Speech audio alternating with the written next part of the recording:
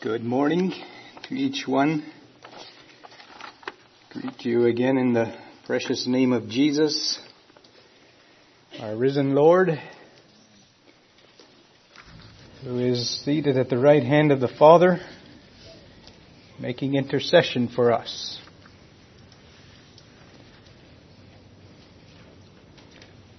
I have appreciated the service so far. I have in thinking about the children's lesson just a moment, I have a piece of paper at home on my desk. I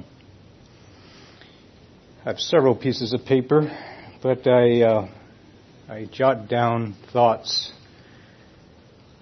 that could someday be developed into a message.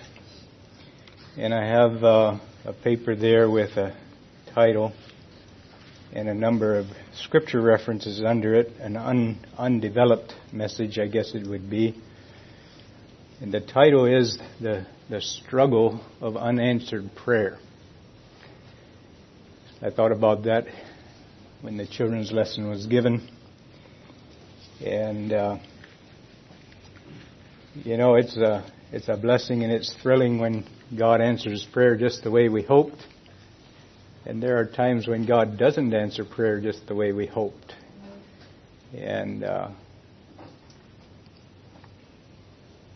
there's a place of quiet rest for us as a believer in that situation as well. And we want to find that place. Today, the message that I'm going to share, I'll give the title now, but it might not make a lot of sense quite yet. I have it titled, The Better or the Familiar. And that's going to need to be defined a bit as we go. Or maybe I have actually two titles here. I might just cling to this one a little more. A faith journey or a familiar journey. Maybe we would use that one as the title. A faith journey or a familiar journey. So we're going to give some definition to that as we go. But before we go into the message, I want to couch the message in another scripture, in another concept. Because I am concerned that I could be misunderstood. And so I want to couch it so that hopefully, as we look into the Word of God, we can look at the Scripture at face value and not be misunderstood, hopefully. I'd like to turn to Titus chapter 2 and just take a very quick look at the overview of this chapter.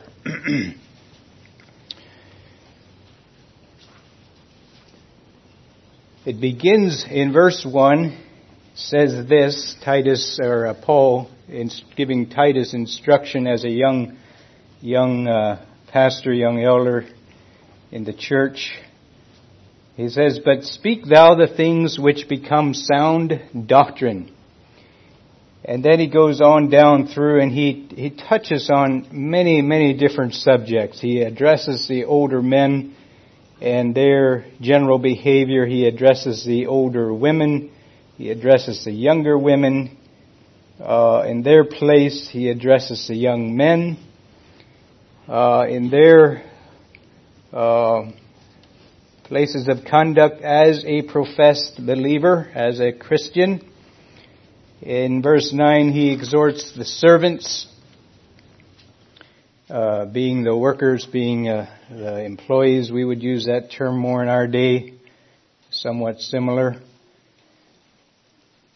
Goes on in verse, maybe I'll just read from verse 11 to the end of the chapter. "For the grace of God that bringeth salvation hath appeared to all men, teaching us that, denying ungodliness and worldly lusts, we should live soberly and righteously and godly in this present world, looking for the blessed hope and glorious appearing of the great God and our Savior Jesus Christ, who gave himself for us that he might redeem us from all iniquity and purify unto himself a peculiar people zealous of good works. These things speak and exhort and rebuke with all authority. Let no man despise thee. And what I'd like to draw from this scripture, I guess I highlighted there verse 1, but speak thou the things which become sound doctrine. And then again in verse 11, that the grace of God bringing salvation hath appeared to all men, teaching us that denying ungodliness, worldly lusts, we should live soberly, righteously, godly in this present world. And what I'd like to say there is that, and there's many scriptures we could turn to, but the scripture, this scripture particularly, it highlights the fact that there is acceptable conduct for the Christian. In other words, there is, I'm going to use the word standard. I don't know if you know what the word standard means. The word standard, I'm going to use it in a context that is a little different than a church setting. But we have in our nation, we have standards of measurement. In other words, if we measure lumber, we're measuring it with a foot rule that has inch marks. It has even broken down in further marks, and it has foot marks and many things like that. We measure liquids. We have containers that hold so many ounces. We have, but who determines what exactly is an ounce? Who determines what exactly is an inch? Do you determine that? You know, if you're manufacturing a product and it's a liquid product and you put on that container so many ounces, do you determine what that measure is? Or is there an accepted measure? In other words, we know that there is an accepted measure that is a standard in our nation, in various things like that. And if there arises a discrepancy, there is actually, I've not seen it, I don't think I've been there, but there's a place in Washington, near Washington, where they actually have on hand these standards of measure. And if there arises a discrepancy, they have a something that defines an exact inch. They have something that defines an exact ounce. And it is the standard. It is the accepted way of doing business, you know, with your liquid or your measuring lumber or whatever you're doing. There are standards in place, and it is accepted, and you don't just decide what you want or how you want to do it. And in fact, if you deviate from it, you're a breaker of the law, and you can be in trouble. Looking at the word standard in that way, it's not up to us to decide what is acceptable to God. God has already determined that. He has already set the standard for us. And our goal and our job is to study it and understand it and live it. The standard has been already set for us. And may I say that the Christian life, or God, and the Scripture does convey a standard. It conveys an expectation. If you confess the name of Jesus, you claim to be a Christian, there is an expectation that the gospel, the Word of God, God Himself is going to expect from you. Not that He, we understand the Scripture well enough to know that it's not like He expects the same thing from the person who has just came to Christ yesterday from the other kingdom, the kingdom of this darkness, as He does from the person who's been in Christ for 50 years or 30 years or 20 years. But there is, the gospel communicates a standard, an expectation of life and conduct and practice in many, many areas. And so we want to recognize that. We want to be aware of that as we now go into the rest of the message, or the main part of the thrust of the message. I'd like to now go to Numbers chapter 14, same scripture actually that we were at last Sunday for a bit. Numbers chapter 14, verses 1 to 4. So a faith journey or a familiar journey. As we look at Numbers here, you may start to understand where the title is coming from and perhaps where it's going a little. Numbers 14 in verse 1, and all this congregation lifted up their voice and cried, and the people wept that night. And all the children of Israel murmured against Moses and against Aaron, and the whole congregation said unto them, Would God that we had died in the land of Egypt, or would God we had died in this wilderness? And wherefore hath the Lord brought us unto this land to fall by the sword, that our wives and our children should be a prey? Were it not better for us to return into Egypt? And they said one to another, Let us make a captain, and let us return into Egypt. So here we have the children of Israel. They are standing on the threshold of the next chapter. They are standing on the threshold of the promised land. They have sent in the spies to explore it. And the spies have come back, 10 of them with an evil report and 2 of them with a faith-filled report. And of course, the 10, somehow or another their voice carried, and they influenced the entire nation of Israel to doubt God, to begin to question what's going on and where question this whole thing, and began to wish to go back to Egypt where they'd come from. So we know that they were on a journey of faith, right? They were told that they were going to a promised land, and here they had actually gotten to see a little bit of the fruit of the land. But it was a faith journey. It had been a faith journey up to this point. They at times questioned God and lacked in faith a bit, but it was a faith journey that they were on. And I guess I could raise the question for us, are we on a faith journey? Is our journey a journey of faith? Do we see what is ahead?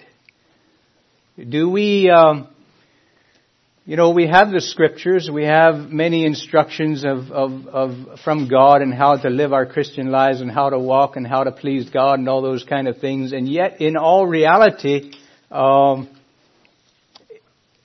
a lot of things that we don't know about life and about what God will where God will take us in life, what God will allow us to experience in life.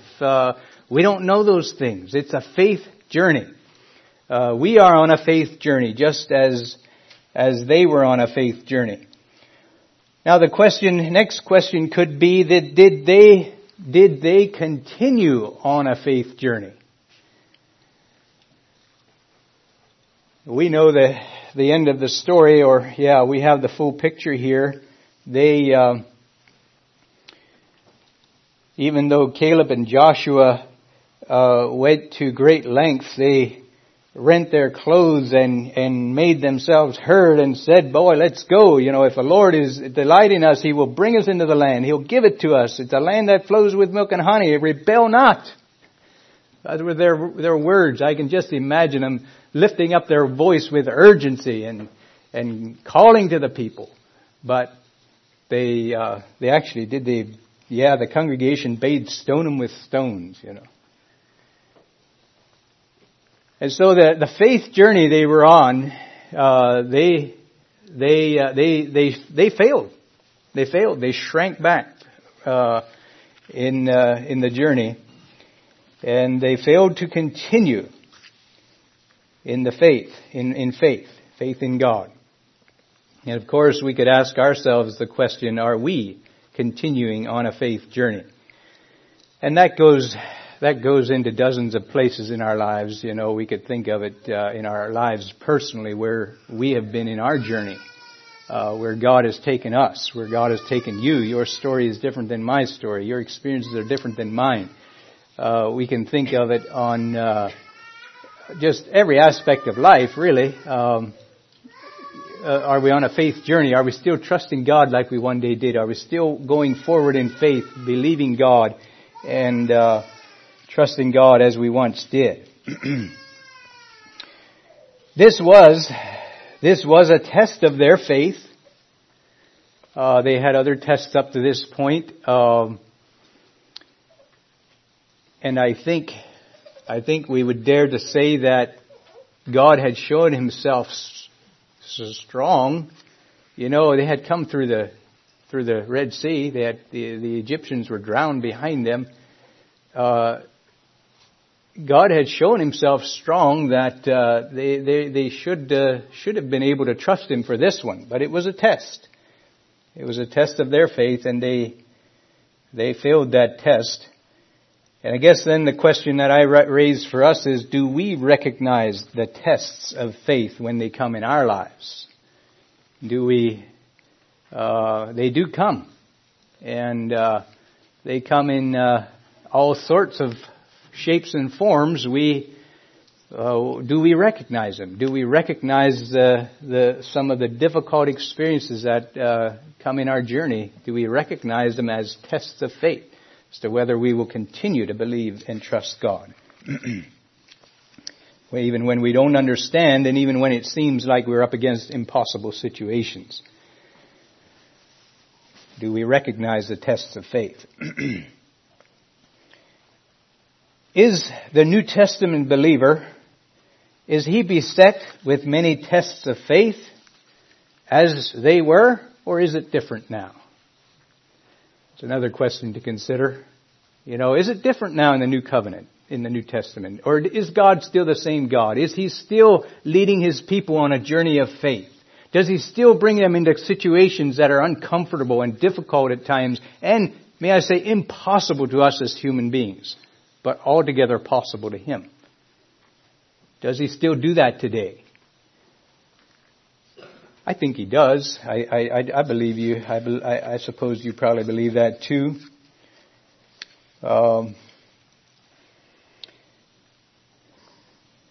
Or is it the kind of thing where after we're born again and we receive the Holy Spirit and we're God's child, we just kind of float along to glory, you know, live happily ever after?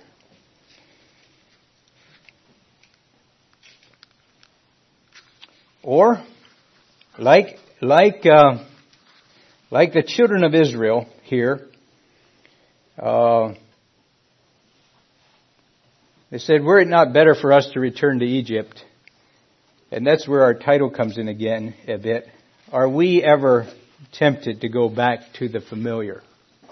You know, that was what they were facing here. They were facing uncertainty. They were facing new territory.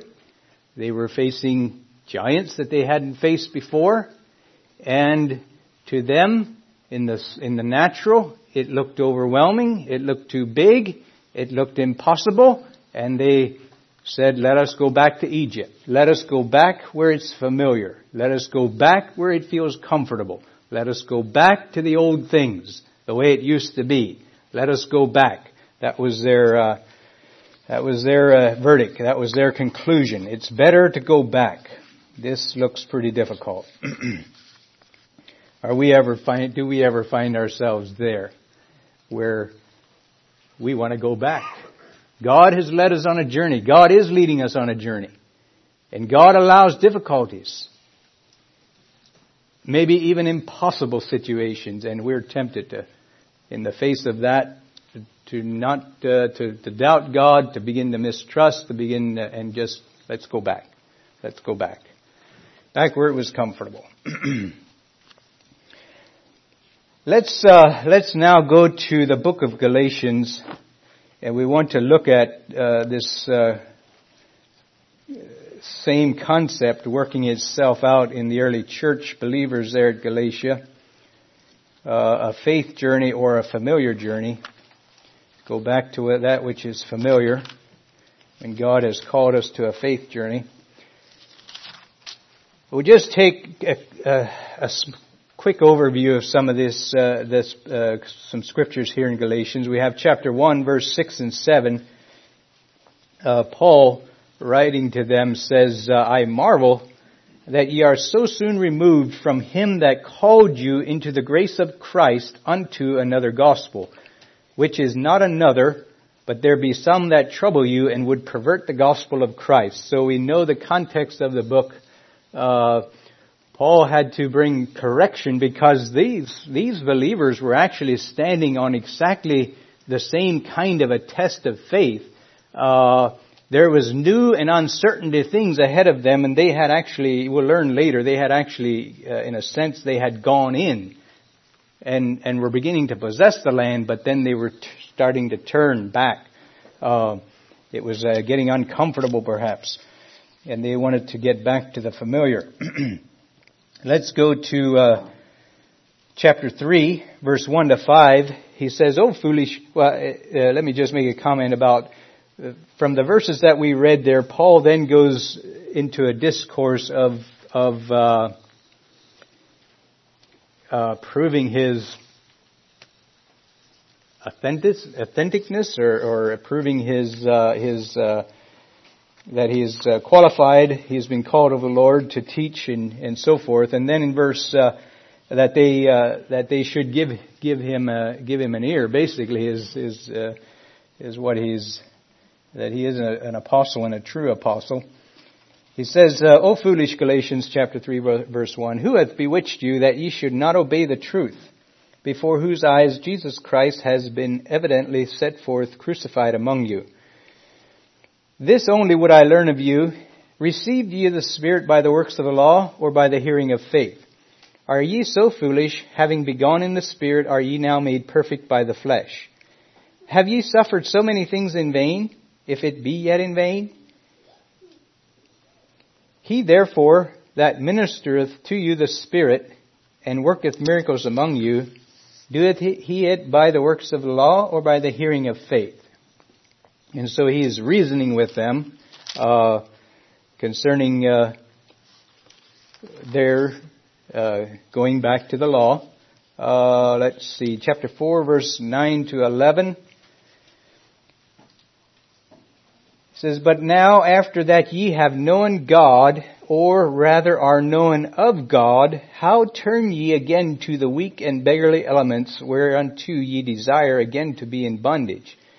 Ye observe days and months and times and years. I am afraid of you, lest I have bestowed upon you labor in vain."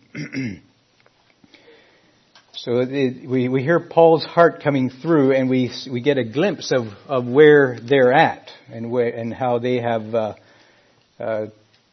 turned back. They are turning back. In verse 17, I'm going to include verse 16. "Am I therefore become your enemy because I tell you the truth?" So he is challenging them. Are you going to count me an enemy because I'm telling you the truth? He says, "They zealously affect you, but not well." So someone was influencing them. That was obvious. "They zealously affect you, but not well. Yea, they would exclude you that ye might affect them. It is good to be zealously affected, always in a good thing, and not only when I am present with you. My little children, in whom I travail in birth again until Christ be formed in you, I desire to be present with you now and to change my voice, for I stand in doubt of you." He's seeing there's a problem. There's a problem. Chapter 5, verse 7 to 9. He says, "Ye did run well. Who did hinder you, that ye should not obey the truth? This persuasion cometh not of him that called you. A little leaven leaveneth the whole lump." So we see the influence. They were being influenced. They were listening to it. And then let's take a look yet at chapter 6, verse 12 to 14. He says, "As many as desire to make a fair show in the flesh, they constrain you to be circumcised, only lest they should suffer persecution for the cross of Christ. For neither they themselves who are circumcised keep the law, but desire to have you circumcised, that they may glory in your flesh. But God forbid that I should glory, save in the cross of our Lord Jesus Christ, by whom the world is crucified unto me, and I unto the world." And so there we have gotten a quick overview of what was happening. If I understand it correctly, the Galatian believers, they were solidly converted to the Christian faith. They were solidly had come to a personal faith in Jesus Christ.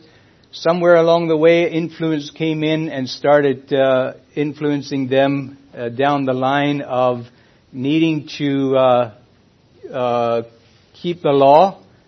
Circumcision particularly is mentioned here, that they needed to be circumcised. And of course we see there at the end that this teaching was being promoted. For one of the purposes was so that there wouldn't be suffering. They could escape suffering. If they, in a sense, what they were really trying to do is they were trying to couch the gospel in the law. They were trying to have both. They were trying to live by both. And Paul had a problem with that, and frankly, the gospel has a problem with that. They couldn't live by both. And we recognize the fact that they had faced persecution. It does say that here in verse 4 of chapter 3, "Have ye suffered so many things in vain?" They had faced suffering for their faith. They had, and here comes this gospel that says, if you circumcise, you do some of the old law things yet, it'll, you won't face the persecution. It'll be an easier road. Let's go that way. And basically what was happening, there was again, they were on a faith journey with God. They had accepted the faith of the Lord Jesus Christ.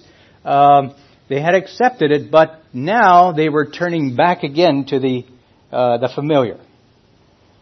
They were going from a faith journey back to a familiar journey, back to where it felt comfortable, back where the persecution stopped, back where they were understood in their culture and their people, back where they were accepted among their culture and their people, back where it was much more comfortable. And that was the dilemma that they were facing there. In all reality, they were trying to put the new wine into old wineskins, which Jesus talked about that, and we want to look at that scripture just a bit. We find that scripture in Luke, and in fact it's recorded in several of the Gospels, but we'll look at it in Luke's context. Luke chapter 5, in verse 36 is where this particular is stated as a parable here. And we'll read this, and then we'll go back and look at the context in which it was given.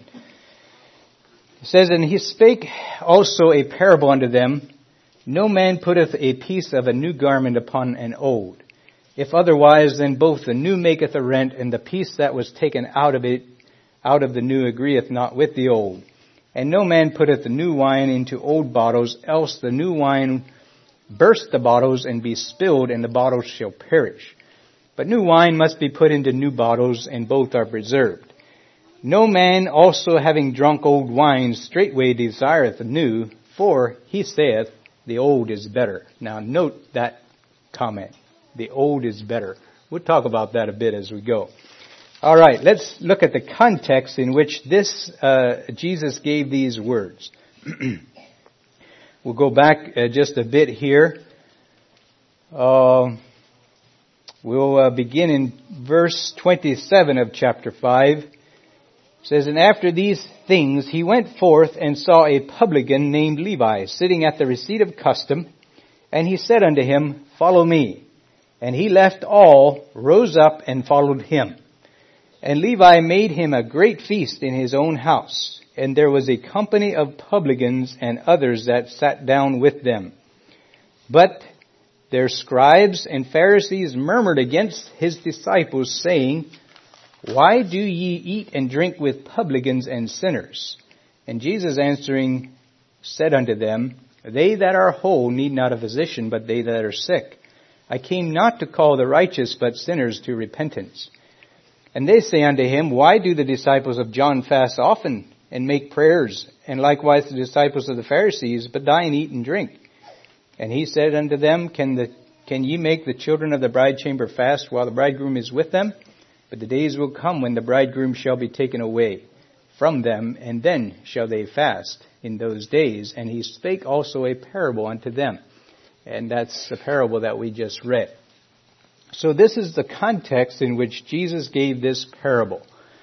The context was he was sitting in a house eating with publicans and sinners. And that didn't sit well with the Pharisees and the Jews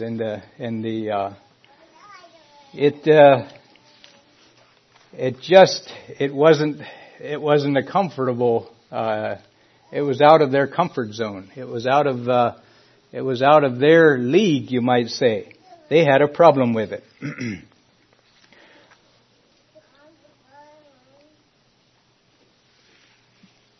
Now Jesus, I believe, in that experience there, he was demonstrating to us the new kingdom concept. He says, I didn't come to call the righteous, but sinners to repentance. And, if I may say it this way, the Lord Jesus actually just simply leveled all the ground. The Jews were no longer the special people. He came to call everyone to repentance. And by sitting there and associating with those publicans and Pharisees, he wasn't associating with them in their sin. He was associating with them in order to draw them into his kingdom.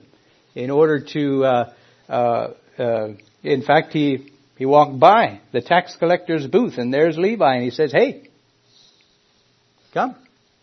You want to come and follow me? That's the same thing he did when he saw Peter and some of the others. Come.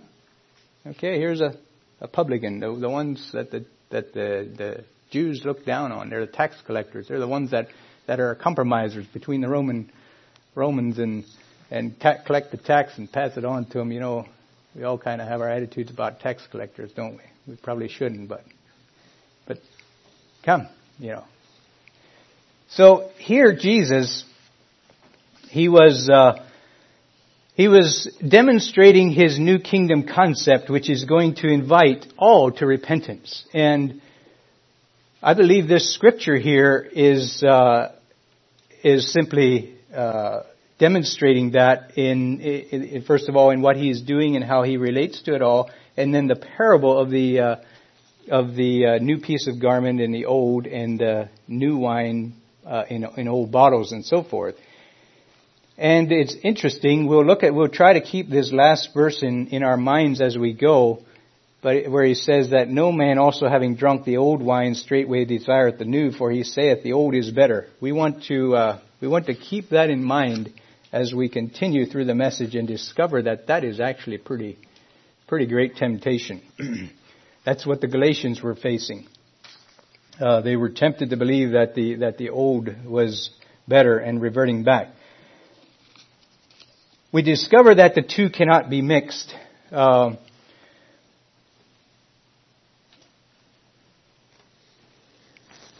In this scripture, we discover that the two cannot be mixed. We also discover that, as it says here, that the old is the familiar.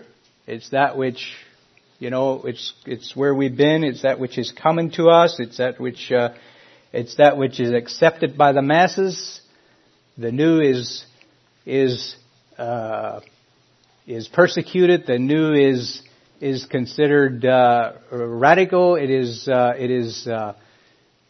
It is hated among the general populace, and we know that is the way it was and still is in some countries where the faith is of Jesus Christ is hated, is despised, and that's what the Jewish context, that's what they faced. The new was not accepted among the masses. The new was different, and the old just felt a lot more comfortable. And that is our tendency as human beings. It's a tendency to cling to the familiar, the tendency to want to go back to the familiar. We sometimes ask the question, and it came up again this morning in the letter, Mama Lay, and we ask the question, how and why? We look on and we just can't understand why a soul who experienced the blood of Christ and the forgiveness of sins in their heart, why would they ever go back? Why would they ever go back? The reality is, for that soul, this new life is altogether new and unfamiliar. The old life is totally familiar territory. And it is so easy for any one of us to revert back to the familiar territory. And we'll look at that more in Scripture as we go. It is something to be aware of. Again, our title, A Faith Journey or A Familiar Journey. It is easy to go back to the familiar.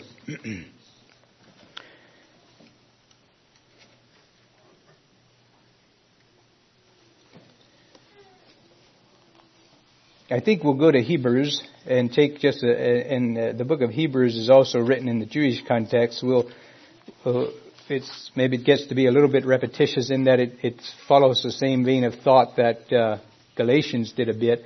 But we'll look at that bit quickly, and then we'll go to Ephesians and we'll discover something about the Gentile and the same concept and what's familiar to them. So Hebrews. Again, we'll take just a quick overview a little bit. First of all, of course, we realize that the writer was writing to Hebrew Christians, so the Jewish Christians. So that's the context. And a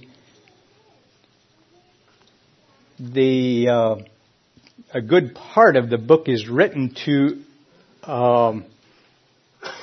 convince them that this new covenant, this Christ, this new plan, this new doctrine that is being promoted among the Jewish people in Israel and the world, this is in fact a much better one than the old one that they were a part of, and that's the Hebrew writer goes to great lengths to prove and demonstrate how that Christ and faith in Christ exceeds their old law by far. And just reading a few verses here in chapter 3, wherefore, holy brethren, partakers of the heavenly calling, consider the apostle and high priest of our profession, Christ Jesus, who was faithful to him that appointed him, as Moses was faithful in all his house. And so he's giving credit to Moses for being faithful, and he's giving credit to Christ for being faithful. And he goes on then to prove and to expound that Christ is greater than Moses. For this man was counted worthy of more glory than Moses, inasmuch as he who hath builded the house hath more honor than the house. For every house is builded by some man, but he that built all things is God. Moses verily was faithful in all his house as a servant for a testimony of those things which were to be spoken after. But Christ as a son over his own house, whose house are we, if we hold fast the confidence and rejoicing of the hope firm unto the end. And now he gives us an example of the children of Israel who we've already looked at. Wherefore, as the Holy Ghost saith, today if you will hear his voice, harden not your hearts, as in the provocation, in the day of temptation in the wilderness, when your fathers tempted me, proved me, and saw my works 40 years. Wherefore was I grieved with that generation, and said, they do always err in their hearts, they have not known my way. So I swear in my wrath that they shall not enter into my rest. And that's the situation where they didn't understand. He said they don't know my ways. They don't understand this faith journey. They aren't, for whatever reason, weren't able to grasp the journey of faith and trusting me and believing me and going on with me. They shrank back. They quit. They stopped. He said, and he gives us that as a warning. He says, "Take heed, brethren, lest there be in any of you an evil heart of unbelief in departing from the living God." Talking to the Hebrew Christians. Take heed. Now, it has application for us, but that's not what we're talking about this morning. Take heed, brethren. He's warning them that they are careful, that they don't fall back, that they don't fall into unbelief on this journey of faith with God, that God had called them to, as in this new covenant, in following Christ. "But exhort one another daily while it is called today, lest any of you be hardened through the deceitfulness of sin. For we are made partakers of Christ if we hold the beginning of our confidence steadfast unto the end." And so there we have that same exhortation, that warning, the warning about the possibility as a believer in Christ to have our hearts hardened, the possibility to actually, as we're on that journey of faith, to become doubtful and unbelieving in God and revert to a journey of familiarity. Back to that which is familiar. The danger of it. Jumping over to chapter 10, we're skipping a lot of his, we would take a lot of time and you might fall asleep if we read all those chapters in between there. But he says then in verse 10 of chapter 10, verse 1, "For the law, having a shadow of good things to come, and not the very image of the things, can never, with those sacrifices which they offer year by year continually, make the comers thereunto perfect." And so he's continuing. I only read that to show the continuing of his. I don't like the word argument quite, but his persuasion that this Christ in this new covenant and the shed blood is all much more surpasses the old. Let's break in again in verse 19 of chapter 10, as he has given some more of that discourse. He says, "Then having therefore, brethren, boldness to enter into the holiest by the blood of Jesus, by a new and living way which he hath consecrated for us through the veil, that is to say, his flesh, and having an high priest over the house of God, let us draw near with a true heart in full assurance of faith." And that just sums it up right there. A new and living way, and again putting ourselves in a Jewish context just for a moment, they were used to the old. This was their culture, this was their life, this is what they knew, this is what they were taught, and here comes the new and living way, the Lord Jesus, and salvation by faith in Him. And Paul or the writer of Hebrews is out to persuade him that this is, in fact, this is the true way. He says, "Let us draw near with a true heart in full assurance of faith." And that encapsulates the whole thing. To in this journey with God, to be walking this journey in faith. Each one of us personally walking the journey that God has for us in faith. He goes on, "Let us, having our hearts sprinkled from an evil conscience, our bodies washed with pure water, let us hold fast the profession of our faith without wavering, for He is faithful that promised." Powerful verse. "Let us consider one another and provoke unto love and good works, encouraging each other, exhorting each other, provoking each other along the journey." And the word provoke doesn't mean to agitate, but it take, to kind of spur each other on. "Not forsaking the assembling of ourselves together as the manner of some is, but exhorting one another, and so much the more as ye see the day approaching. For if we sin willfully after that we have received the knowledge of the truth, there remaineth no more sacrifice for sin." And I do want to read this, make a comment on it in the context that it's given here. But a certain fearful looking for of judgment and fiery indignation which shall devour the adversaries, he that despised Moses' law died without mercy under 2 or 3 witnesses. Of how much sore punishment, suppose ye, shall he be thought worthy, who hath trodden under foot the Son of God, and hath counted the blood of the covenant wherewith he was sanctified an unholy thing, and has done despite to the Spirit of grace. I think I'm going to... let me read just a bit further, and we'll come back and make some comments on that. For we know him that hath said, Vengeance belongeth unto me, I will recompense, saith the Lord. And again, the Lord shall judge his people. It is a fearful thing to fall into the hands of a living God.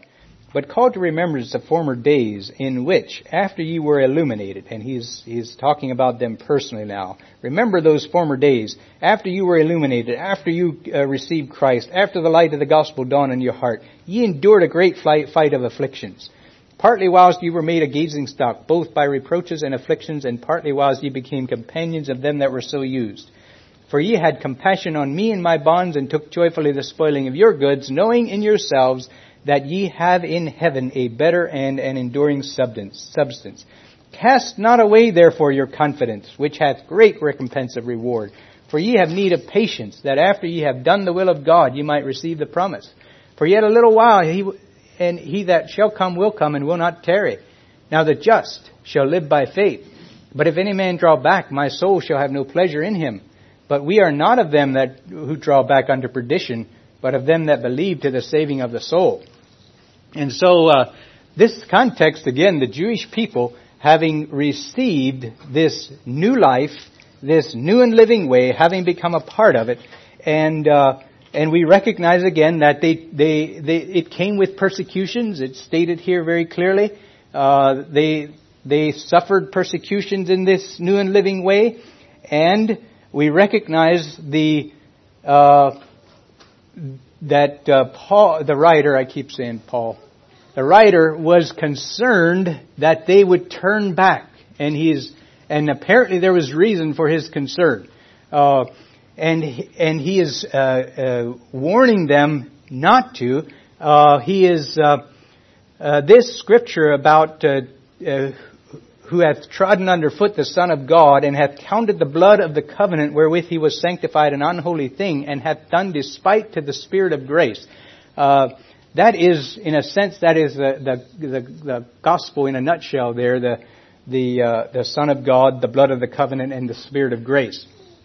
And basically what Paul is saying to them, as they had experienced all of that, they had tasted that, they had believed in Christ. They had experienced the blood of Christ and the forgiveness of sins through that. They had experienced the Holy Spirit, and he was warning them that if they having come out of the old law and out of the old faith to the new faith, if they become persuaded to again turn back and renounce that new faith that they had. And cast their lot with the old faith. He was warning them that the consequences are severe. It gets awfully close, and we're not talking about just some backsliding. We're not talking about someone. We're talking about a deliberate looking at it and saying it's not worth it. Just like Israel, who looked at the giants and said, "Let's go back to Egypt. Why in the world are we out here anyhow? Let's go back to the old. Let's go back to the familiar." And he was warning them, if they take on that kind of an attitude, they look at this is the gospel, this is Christ, this is the walking in faith, and it's persecution, and it's hardship, and it's this, and it's that, and it's just not worth it. We're going back to the familiar, and I'm done with this Christ, and I'm done with this Spirit, and I'm done with that, and I'm going back to where it's familiar. And he warned them, the possibility exists that if they do that, there's no way to actually mend their way again in the future. They can well throw it away for good. He warns them about those possibilities in this book. And it is I see it as not a little light misstep. It is a specific,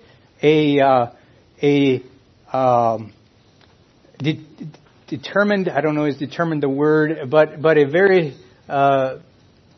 very specifically, in a sense, renouncing the faith of the Lord Jesus Christ and going back to the old way, going back to the familiar. And so we're warned about that. The Hebrew believers were warned about that. And it is something to be, even in our context, we don't want to be foolish about the faith and just think that we can take it and leave it as we wish.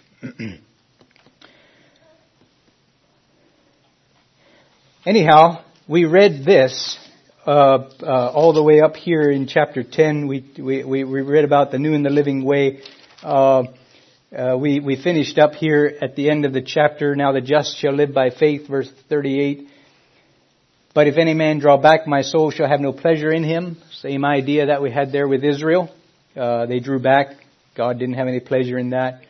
Verse 11, then comes Hebrews chapter 11. Now, faith is the substance of things hoped for, the evidence of things not seen, for by it the elders obtained a good report. And we go into the whole chapter of Hebrews 11.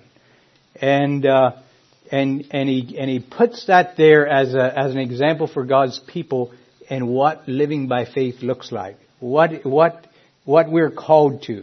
And we could ask the question, these were all Old Testament examples. Are there any New Testament examples of living by faith? And we know there are. We don't have them recorded in the Scripture as such, but there are New Testament examples, and they continue. There's the Martyr's Mirror that's full of it, New Testament examples of believers who live by faith, and it goes far beyond that. But that's the picture that we have here.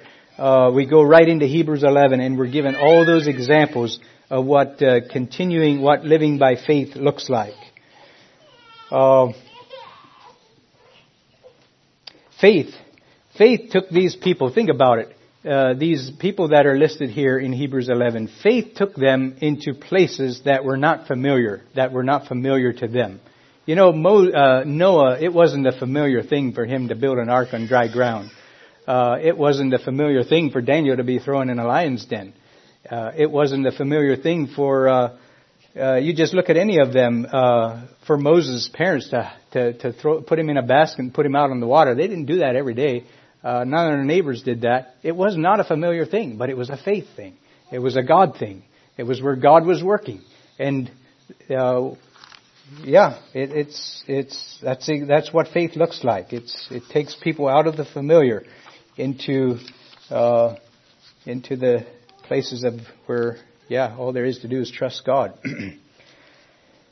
And of course, then comes Hebrews 12, and we are told about looking to Jesus, and that we have not yet resisted on the blood, and that no chastening for the present seemeth to be joyous. We're told about difficulties and the exhortation to continue in faith. So, leaving the Hebrews behind, the clock is going a little faster than I am. Let's go quickly to Ephesians, and we'll take a look at the Gentiles. Ephesians chapter 2, and notice how different this is going to be. The old and the familiar to the Gentile is extremely different than the old and familiar to the Jew, and you'll see that here. In chapter 2, verse 1, and you hath he quickened who were dead in trespasses and sin, wherein in time past ye walked according to the course of this world, according to the prince of the power of the air, the spirit that now worketh in the children of disobedience. We'll maybe just stop there. That gives us the context. This is the Gentile who this is where they came from. They were without God and without hope in the world. Maybe dropping down to verse 8, for by grace are ye saved through faith, that not of yourselves, it is the gift of God. They were born again. They were saved. They were brought to a new life. Not of works, lest any man should boast, for we are his workmanship, created in Christ Jesus unto good works, which God hath before ordained that we should walk in them. Wherefore remember that ye, being in time past Gentiles in the flesh, who are called uncircumcision by that which is called the circumcision in the flesh made by hands, and that's the Jews, that at that time you were without Christ, being aliens from the commonwealth of Israel, strangers from the covenants of promise, having no hope and without God in the world. They were not a part of the old covenant in Israel and all that. But now in Christ Jesus, ye who sometimes were far off are made nigh by the blood of Christ. For he is our peace, who hath made both one, and hath broken down the middle wall partition between us, having abolished in his flesh the enmity, even the law of commandments contained in ordinances, for to make of himself of twain one new man, so making peace. I think I'll stop there for the moment. We understand the context. You know, the Gentile, they were the heathen, the Jew, they were the outcasts. They couldn't set foot in Hebrew territory and so forth. That all changed with the gospel. They were, like we saw back there in Luke, Jesus came to call men to repentance. The Gentiles had repented. Some here had come to Christ, had come to faith. They were all one family.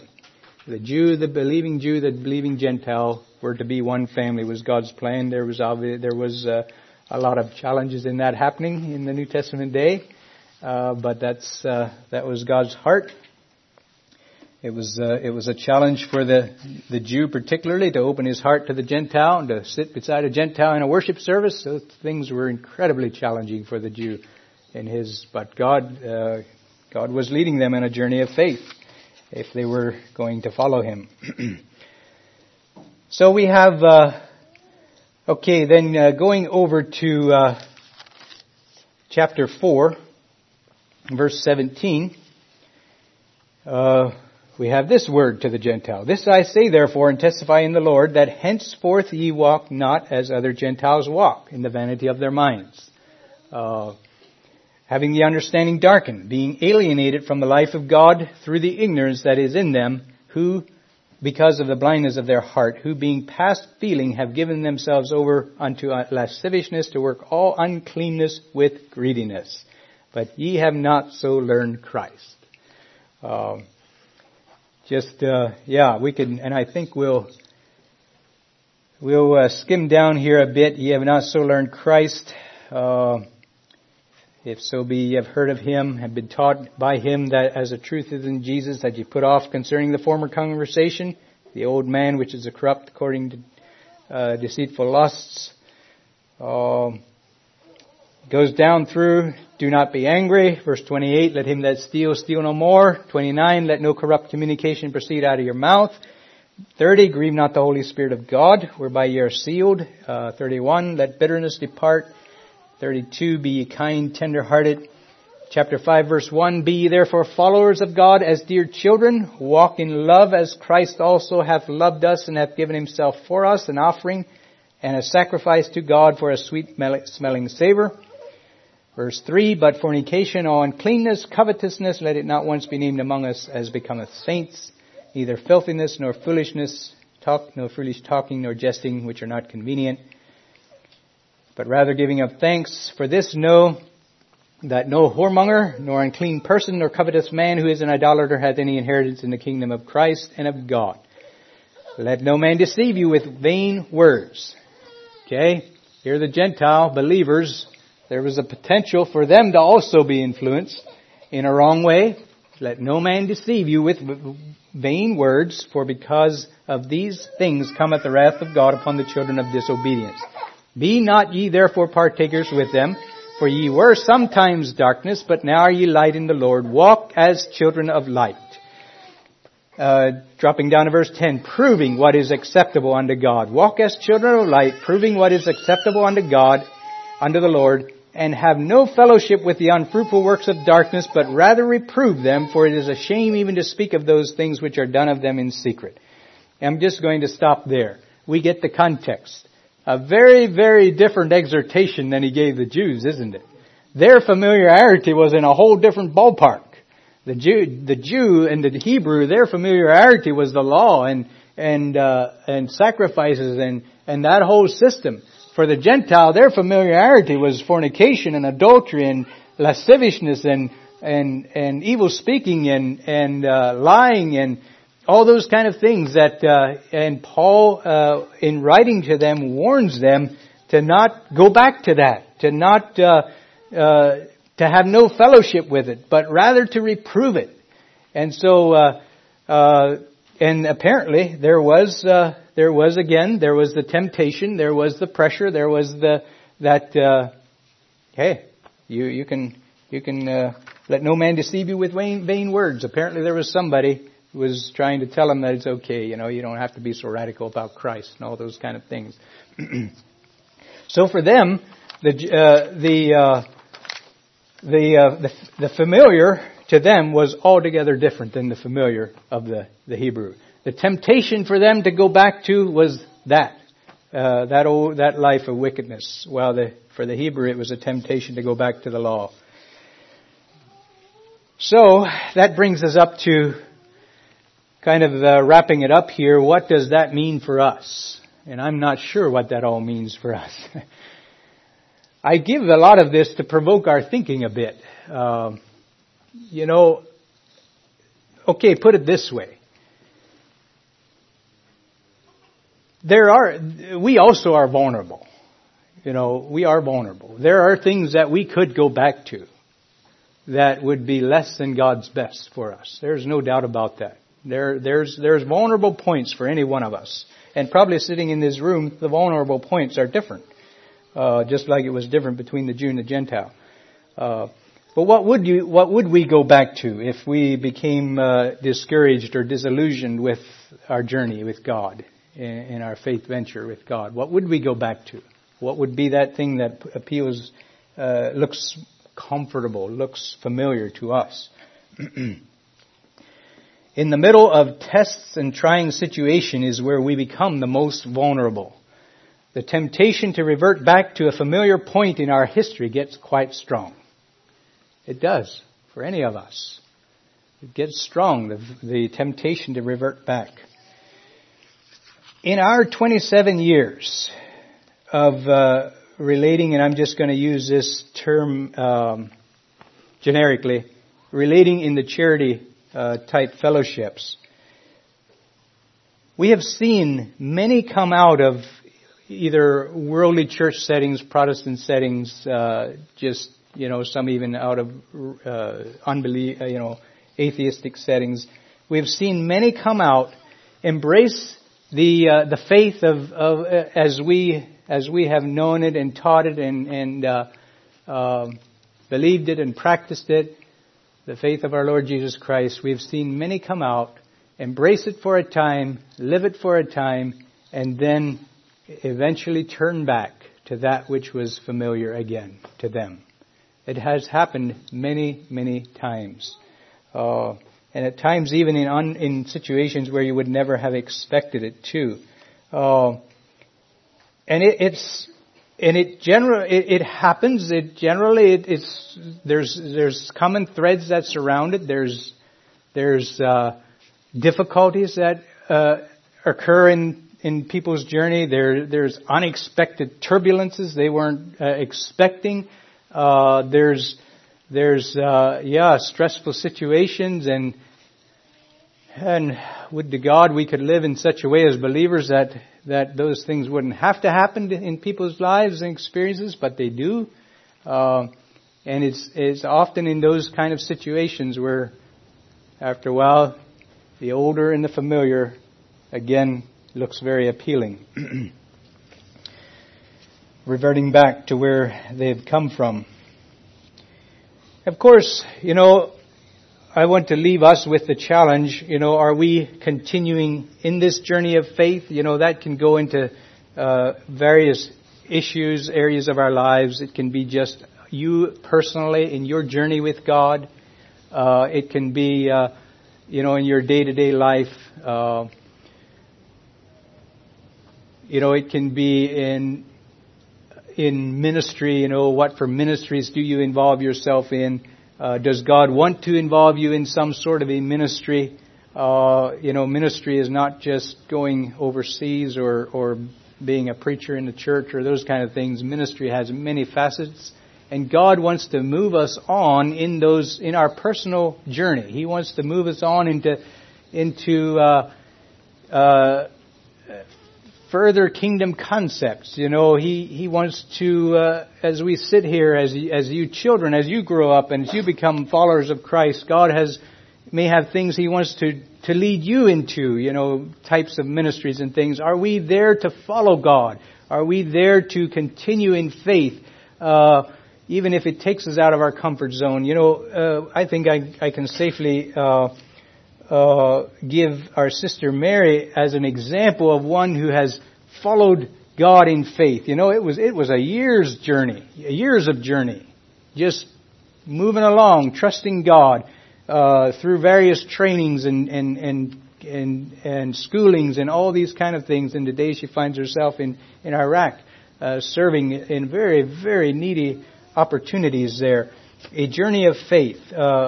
Each of us need to see ourselves on a journey of faith, and continue with God. For some, that journey might feel mundane. You know, you're at home and all that you see is piles of laundry and dirty dishes and diapers. That journey might feel mundane, but you know, that's a journey of faith too. That's a journey that's important to God too. For some, it might be, you know, you're out there in the construction crew and you're building houses for people to live in, or you're trying to farm that crop so people have food to eat, or milk those cows so people have milk, and it can feel kind of mundane. But that should be a journey of faith too. It really should. In our hearts, it should be a journey of faith and going on with God. And then there's the more specifics, like I said, where God wants to call us into ministry. God wants to call us to reach out to a neighbor. God wants to, and it might not feel that comfortable at first. And we're tempted to, because it don't feel comfortable, to go back to the path of familiarity. But to allow God to lead us in that journey of faith. And of course, it comes into the bigger picture of church life and all that, in allowing God to lead us as a body on the journey of faith and leading us where He wants us to go. So, a faith journey or a familiar journey? Which will we choose? May God inspire our hearts to faith and to follow Him. Perhaps if we're able, let's stand together. Father, we come to the close of this message and the thoughts that have been shared, and thank you for the Scriptures. Thank you for how it can just prod our thinking and prod us along in our journey with you. Today I pray that we could learn and understand what you would have for us in these Scriptures, Lord, that we've looked at, and in the concept that we have examined here this morning. Father, a journey of faith or a journey of familiarity. Lord, grant us, Lord, a desire to be on a journey of faith, walking with you, following you to new heights and depths of the Christian experience and opportunities in our life and in our journey. Father, be with each one of us here in this room. And we know your purposes are different for different people. You have different callings, different giftings, different opportunities. Father, help us to each wait before you with a heart of expectation. And as you lead, as you walk us along in life's journey, to follow and to not shrink back. Lord, help us in that. To not shrink back as Israel did, as others have probably over the years, and as was a temptation for the Jew in Galatians and the Hebrews. Also the temptation for the Gentiles to go back to their old life. Father, just give us a love for you and a dedication to you that far exceeds the old life and the old familiarities. So, Father, we again just commit this time to you. Ask a blessing on each one present here in Jesus' name. Amen. You may be seated.